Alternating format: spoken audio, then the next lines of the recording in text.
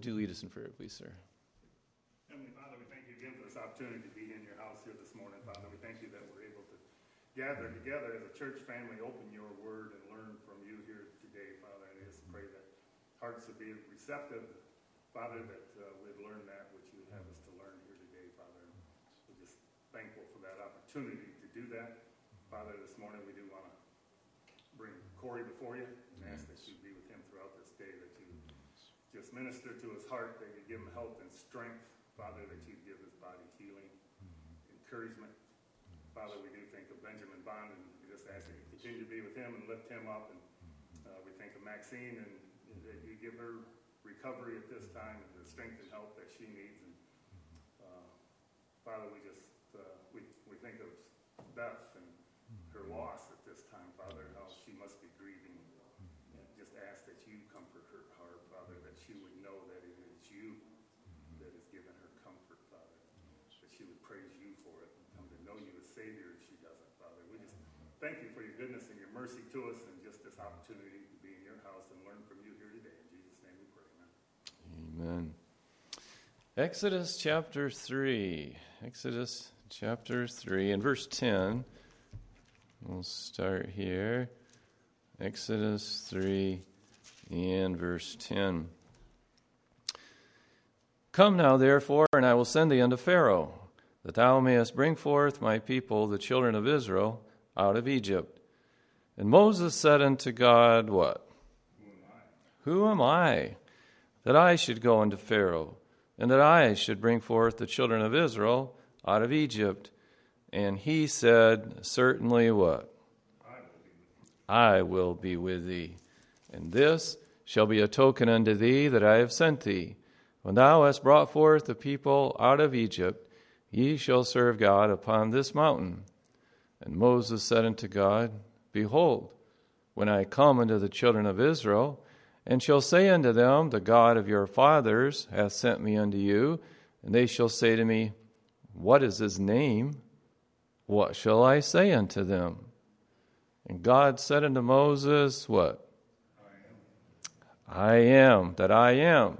And he said, thus shalt thou say unto the children of Israel, I am hath sent me unto you. I kind of got on this thought as I was reading through the scriptures in a book, chapter of Psalms, and the Lord, it has several statements. The Lord is. The Lord is. And I thought, wow, that's a tremendous thought there. And so we're starting here. And so Moses' first question to God was, who am I? Who am I to lead Israel out of Egypt? You know, after 40 years of being on the backside of the desert, he wasn't quite with it, you know, handling crowds and being in front of people. He'd been alone for a long time, basically alone. Notice in chapter 3 and verse 1, excuse me, Exodus 3:1, the Bible says, now Moses kept the flock of Jethro, his father-in-law, the priest of Midian, and he led the flock to what? The backside of the desert, and came to the mountain of God, even to Horeb. So the backside of the desert. Not many people dwelling back there, that's for sure. So Moses is now 80 years old. Look in chapter 7 and verse 7. So for 40 years, he hasn't been around crowds. He's just been around the animals, taking care of them. He's now 80, Exodus 7:7. And Moses was what? 80 years old. So a score is 20. So 4 20s is 80. 80 years old. And Aaron 83 years old when they spake unto Pharaoh. So when he's 40 years old, Moses is ready. He thinks, hey, I can do it. I can lead Israel out of Egypt and deliver them. If you notice in Acts 7, we find Stephen. He's being persecuted and will be stoned right after he finishes this message. And he's talking about Moses in his message to the Jews. Acts 7:22. And Moses was learned in all the wisdom of the Egyptians, and was mighty in what? In words and in deeds. So we'll see that Moses thought he could not speak well. Moses said he was not eloquent. Well, after 40 years of not speaking before people, I'm sure he felt that way. But Stephen notes in here that he was mighty in words and in deeds. Verse 23, and when he was what? Full 40 years old, it came into his heart to visit his brethren, the children of Israel, and seeing one of them suffer wrong, he defended him and avenged him that was oppressed, and smote the Egyptian. For he supposed his brethren would have understood how that God by what? His hand would what? Deliver them. But they understood not. And of course, Moses was a type of Christ, a picture, an illustration. When Moses came the first time, they rejected him. And that's exactly in verse 26 there. And the next day he showed himself unto them as they strove, and would have set them at one again, saying, Sirs, ye are brethren, why do ye wrong one to another? But he that did his neighbor wrong thrust him away, saying, Who made thee a ruler and a judge over us? Wilt thou kill me as thou didst the Egyptian yesterday? So, verse 27, they rejected him as a ruler and a judge. And that's exactly what they did to Christ when Christ came along. Did they accept the fact that he cleansed the temple? No. They said, Who gave thee this authority? Well, he brings up John the Baptist. Well, where did John get his authority from? If you tell me, then I'll tell you. Well, they didn't want to say one way or another because the people accepted John the Baptist as a prophet. And the religious Jews, leaders, did not accept John, that his message was from heaven. So it was a picture here, but he was ready. The point here I wanted to show you is that verse 23. When he was 40, he was ready to deliver Israel. But they were not ready for him. And he had his own plan. If he had to take out the Egyptians one by one, he was willing to do that. But that was not God's plan. When God brought him back to actually lead Israel out of Egypt, how many Egyptians did Moses personally have to kill to accomplish that task? 0. When he came back, he did not physically lay hands on one Egyptian. God would do that. On the Passover night, the firstborn in every home would die. And then as Pharaoh and his army chased him, all of them, his army and Pharaoh, would die in the Red Sea. So it makes me think, okay, when we think we have the strength to do something, learn a lesson from Moses. When he thought he could do it, he had his own plan, and it didn't work. And so he's 40 years in the wilderness. Now he's at the point where he thinks he can't do it. He can't do it in his power. He does not. In fact, if you go back to Exodus and look at chapters 3 and 4 here again. And let's look at 4 this time. Exodus 4:10. The Bible says, And Moses said unto the Lord, O my Lord, I am not, what? Eloquent, neither heretofore nor since thou hast spoken unto thy servant, but I am what? Slow of speech and of a slow tongue. Slow of speech and of a slow tongue. How many times have you thought, I wish I could think faster. I wish I could think of something to say to this person or that person. Last evening, we were out, and so I stopped and filled up the tank. We were in a place where gas is cheaper than Myers, and so here anyway, in Greenville, and so decided to fill up. And so there was a young man out there who was emptying the trash at the gas station, and so I told him, I said, I know someone who took out all my trash. It was the Lord Jesus Christ. And gave him a gospel tract. And then I went to get my receipt at the pump, and it didn't put out a receipt. So I had to go inside. And when I went inside, I understood why the pump didn't put out the receipt. And I was thankful, because the young man inside was filled with piercings. I mean, he had a piercing through his septum in the center of his nose, and just all over. And when he would talk, there was piercings all the way around his mouth. So whenever he would have like facial movement, it was like these piercings were sticking out further, and the piercings looked like a straight pin with a ball on the end of it. You ladies know what I'm talking about.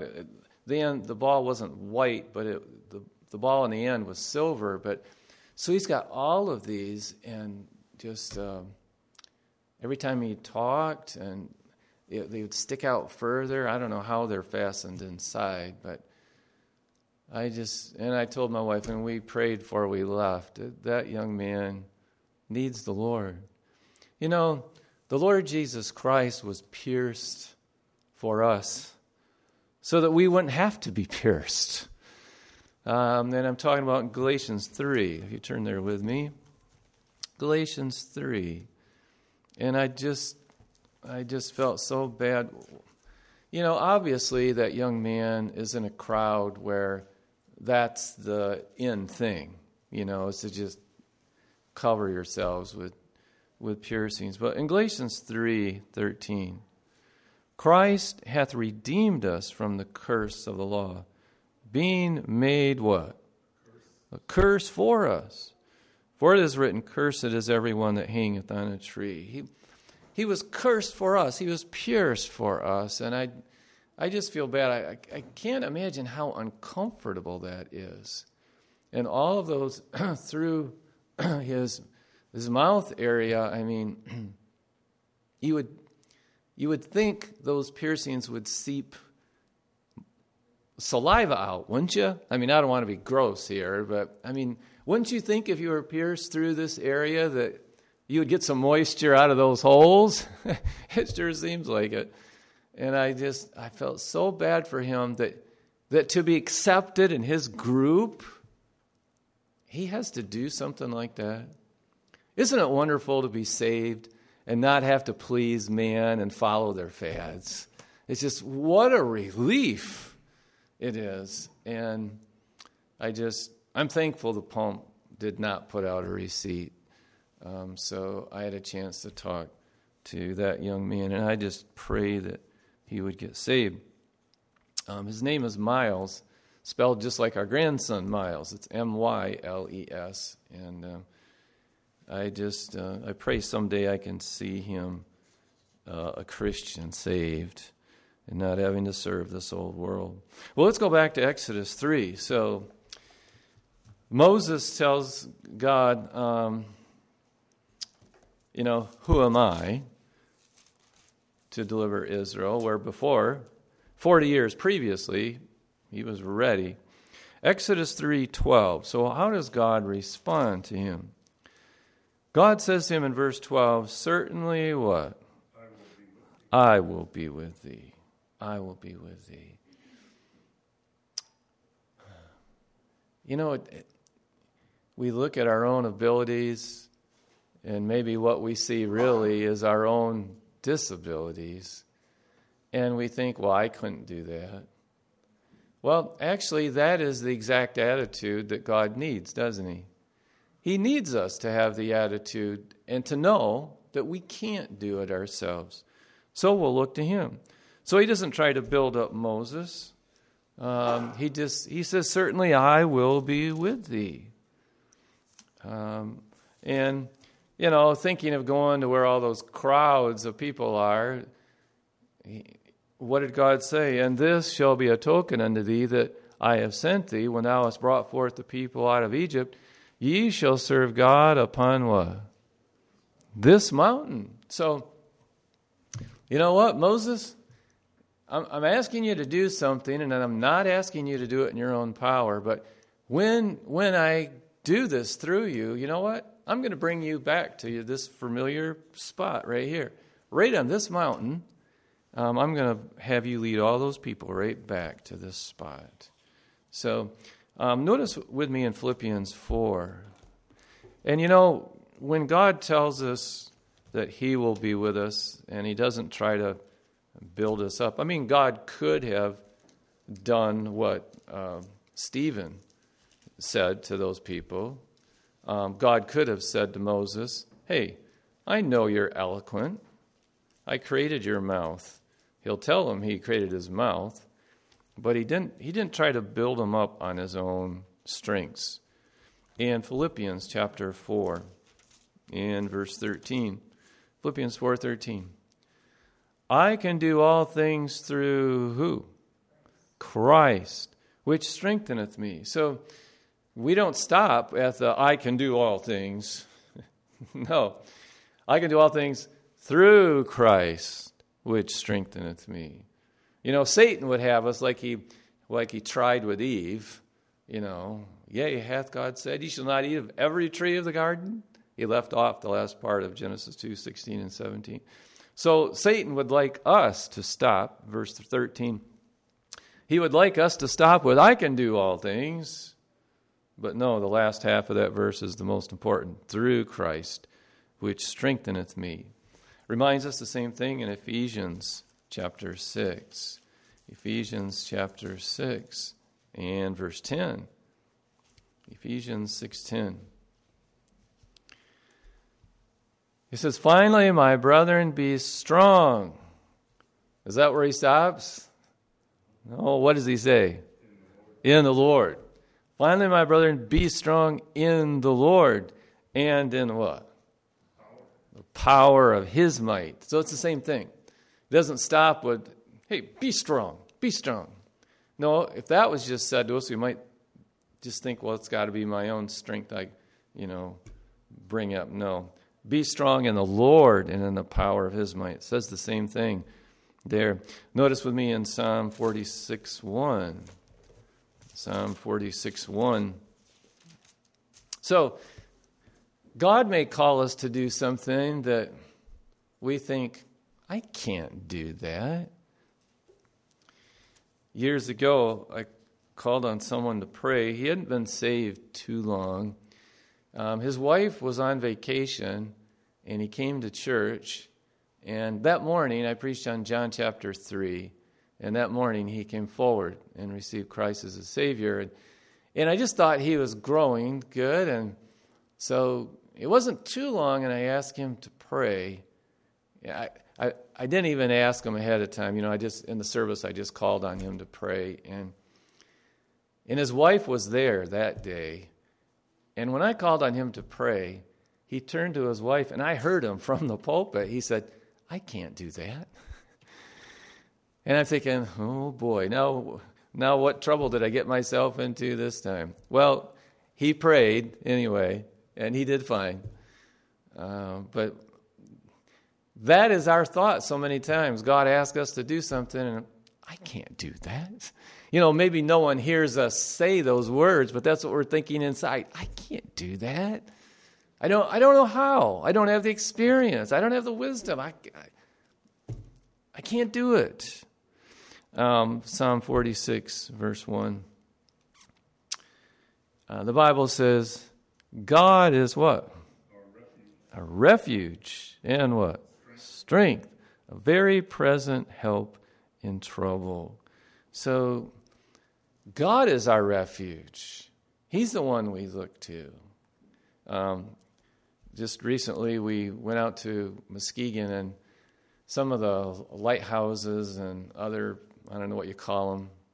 They're not really lighthouses, but I don't know if they're like foghorns out there, or I'm not sure exactly what they are. But so, on a nice sunny day, the lighthouse isn't going, and none of those things out there. There's kind of one on each side of that lighthouse, and at the end of different reefs. But None of them were being used. None of them were necessary because it wasn't dark and there were no problems, no storms.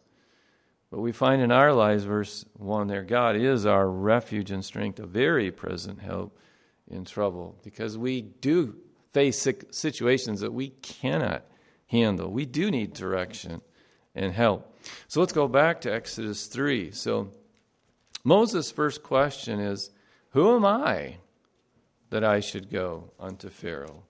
God's answer in verse 12 is, certainly I will be with thee. Now Moses has another question. It's kind of like little children.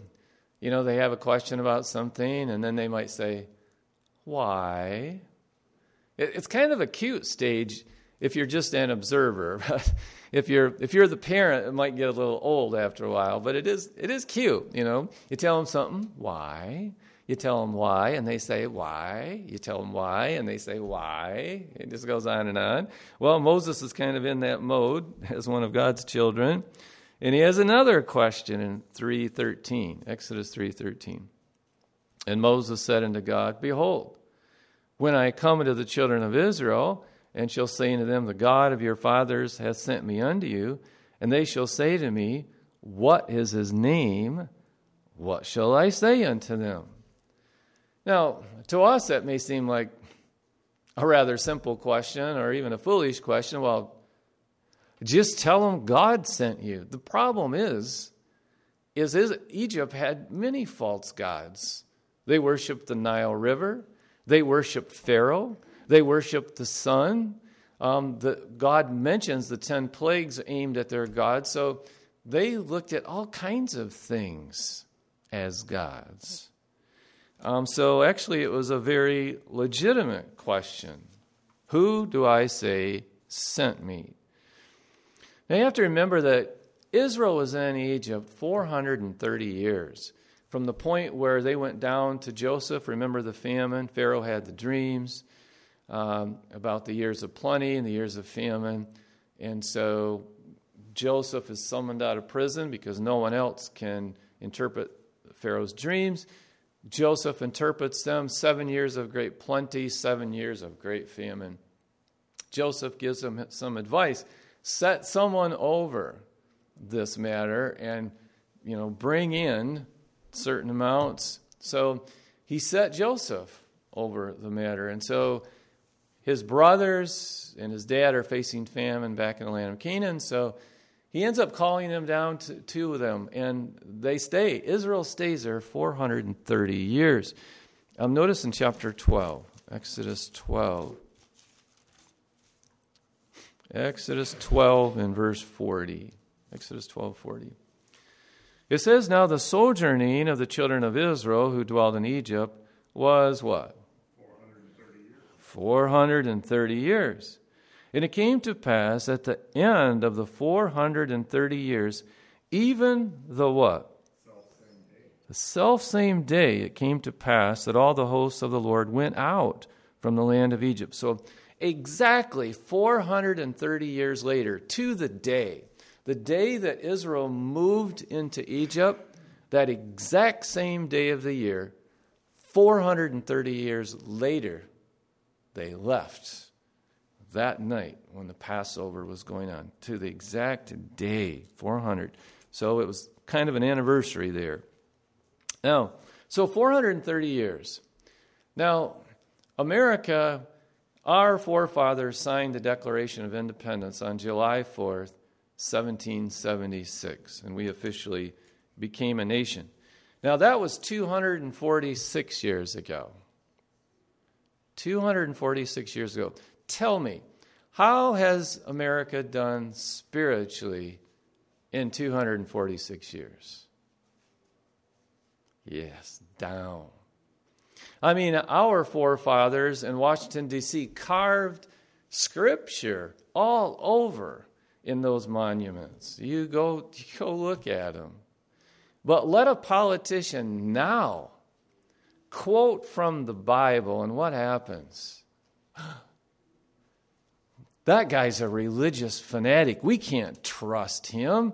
Why, he believes the Bible. Why, in the Bible, they They killed people if they sinned. Why, if we put him in office or if we keep him in office, he'll kill us all. I mean, they panic, don't they? They absolutely panic. You bring up Scripture in the school, they panic. Bring up Scripture in a college setting, you'll be crucified. Not literally, but that's the attitude. So we're talking 246 years, and we are about as secular can be. I mean, what are they doing now in the matter of abortion? You know, the Supreme Court says it's not a federal mandate. States can make their own decision. So, I mean, we have these people panicking. We have politicians that are panicking. We have politicians that for this next election are running on the matter of abortion, saying, if you elect me, I will make sure you have that right. That right to do what? To slaughter an innocent baby that's still in the womb.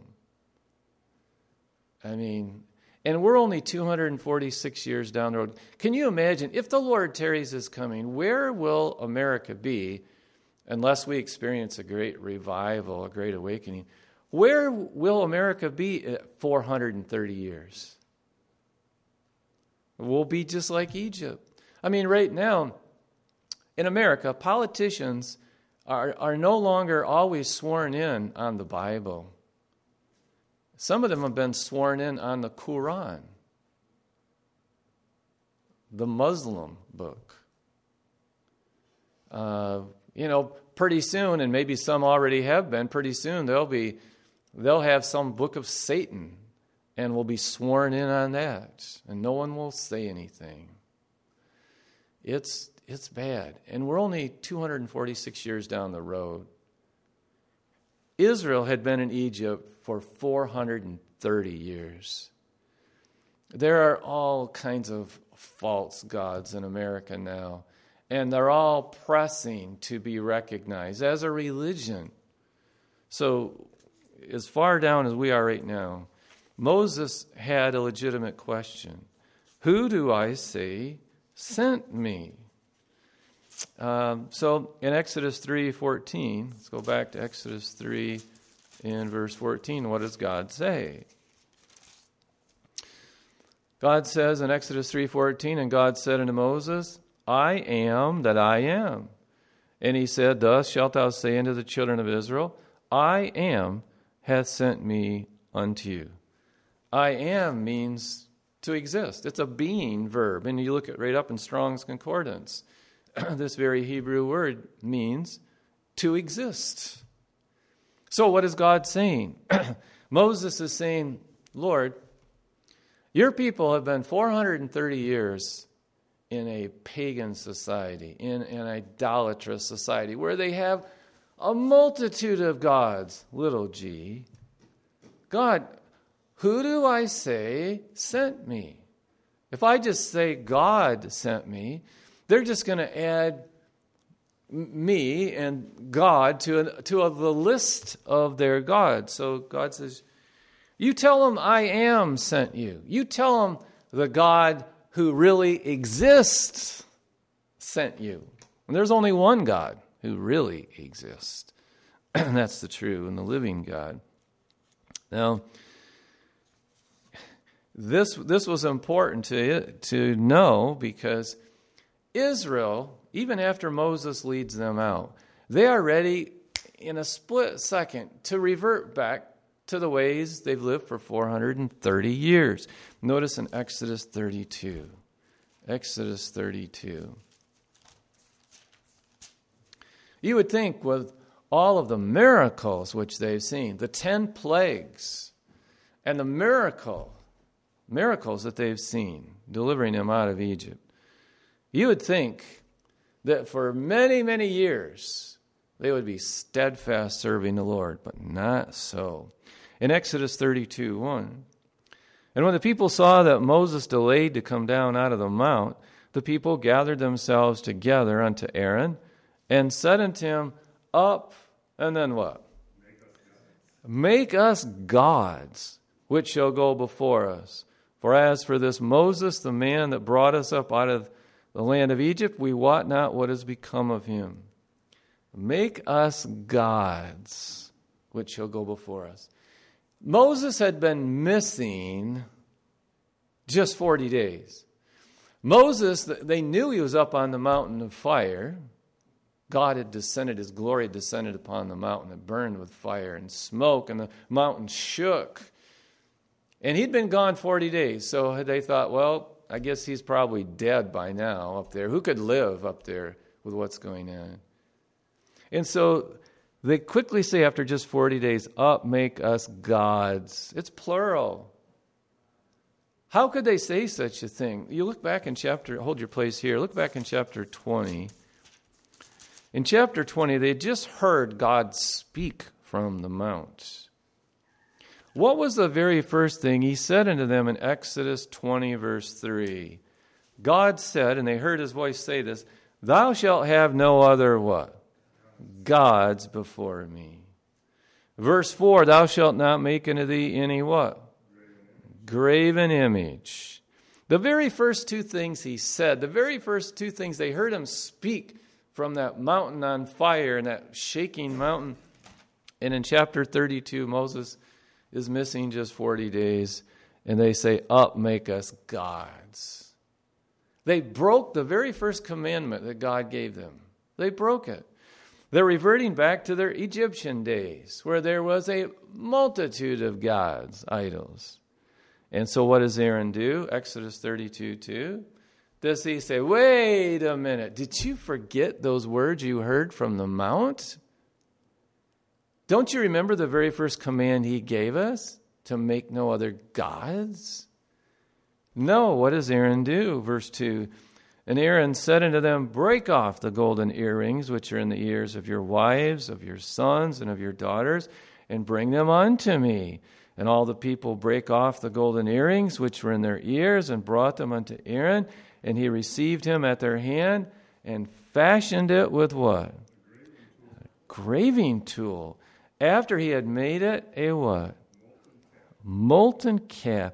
He did the exact opposite of what God said.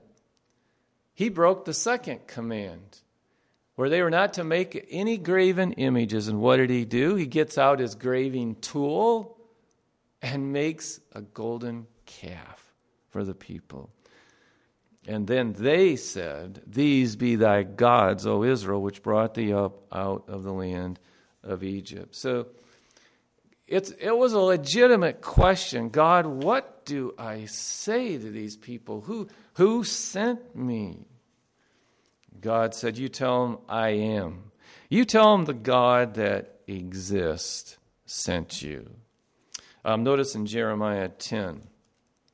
So our time is up, but we're just getting to the first point of the Lord is. Jeremiah 10 and verse 10. The Lord is what? Jeremiah 10:10. But the Lord is what? The true God.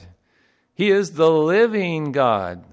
So it goes back to Moses. He's the one that really exists because no other gods really live. They're just idols. But the Lord is the true God. He is the living God and an everlasting King. When did God have to give this to his prophet? Jeremiah. So you have Israel. God makes of Abraham a nation, the nation of Israel. They fall into sin. And so what happens? They go down into Egypt. They're there 430 years. God delivers them, brings them back to the promised land. What happens? They fall into sin again. This is the day of Jeremiah. They fall into sin, and so what does God do?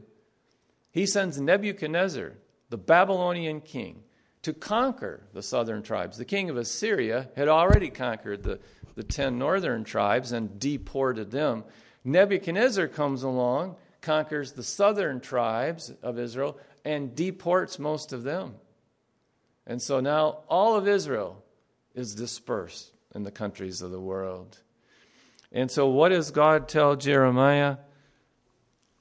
To tell his people, The Lord is the true God. He is the living God and an everlasting King. Ezekiel lives at the same time as Jeremiah. Ezekiel is in Babylon captive. Jeremiah is still back with the very few left in Israel, and he'll be forced to go down into Egypt. So God is speaking to their hearts here, but to Ezekiel, God will tell Ezekiel to dig through the wall and see what the ancients are doing in the temple. Do you know what he finds them doing? He finds them with their backs toward the temple, and they're bowing down toward the sun. They're worshiping the sun. Do you know who worshiped the sun in the Old Testament? The Egyptians worshiped the sun.